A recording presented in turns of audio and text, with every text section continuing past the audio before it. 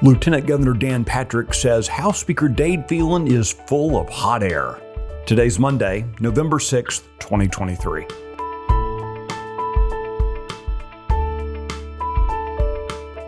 Texas Scorecard presents the day's first news for the Lone Star State. The Texas Minute, with your host, Michael Quinn Sullivan.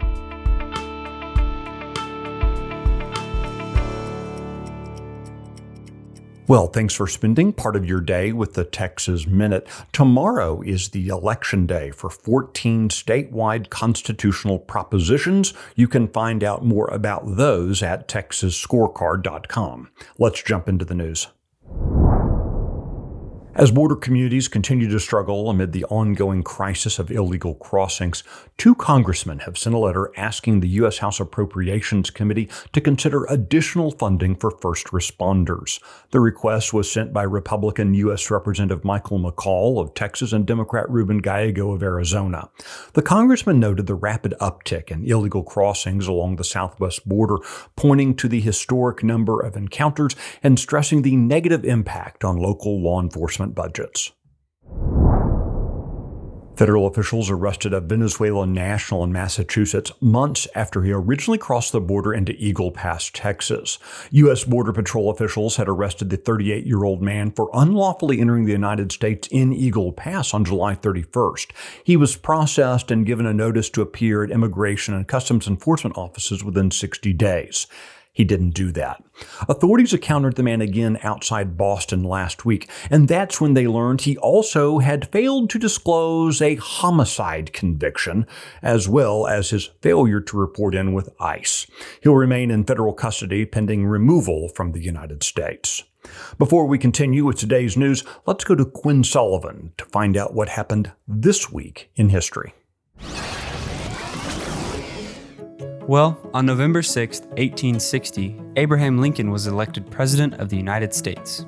On November 7, 1835, the consultation at San Felipe adopted what was known as the Declaration of November 7, 1835.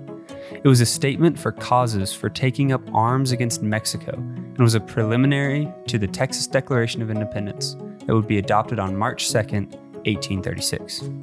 On November 8, 1887, Western legend Doc Holliday died of tuberculosis at the age of 36. He practiced dentistry in Dallas before moving west and being involved in the 1881 shootout at the OK Corral. On November 10, 1775, the Continental Congress created the Marine Corps to serve as landing forces for the recently formed Continental Navy. The Marines became a permanent military force in 1798. On November 11, 1918, World War I came to an official end. 5,171 Texas soldiers died during the war. That's what happened this week in history. News and analysis on what's happening in Texas. End your day with daily headlines from Texas Scorecard. Every day at 5 p.m., join me, Brandon Waltons, as we recap the biggest stories of the day and talk about why they matter to you. Listen and subscribe to Daily Headlines from Texas Scorecard.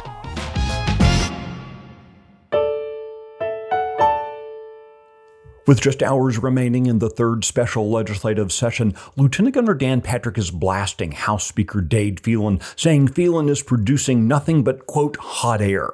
Patrick's previously called on Phelan to resign from office. In a posting on X, the social media platform formerly known as Twitter, Lieutenant Governor Patrick wrote to Phelan, quote, "No one takes you seriously anymore." Patrick roasted Phelan for failing to pass school choice legislation, but the root of the most recent verbal sparring between the two is border security legislation. The House passed a measure creating a criminal offense for improper re-entry from a foreign nation and authorizing law enforcement to order them back to Mexico. However, several concerns over the implementation of the measure were raised, leading senators to substitute in language to overcome those perceived shortcomings in the House's version.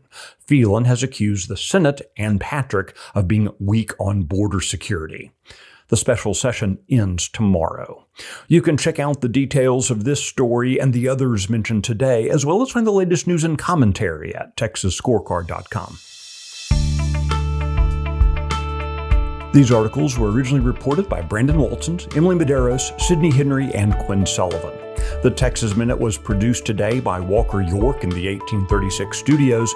I look forward to seeing you out around Texas. Have a great day. Thanks for listening to the first news of the day for the Lone Star State. This has been the Texas Minute with your host, Michael Quinn Sullivan.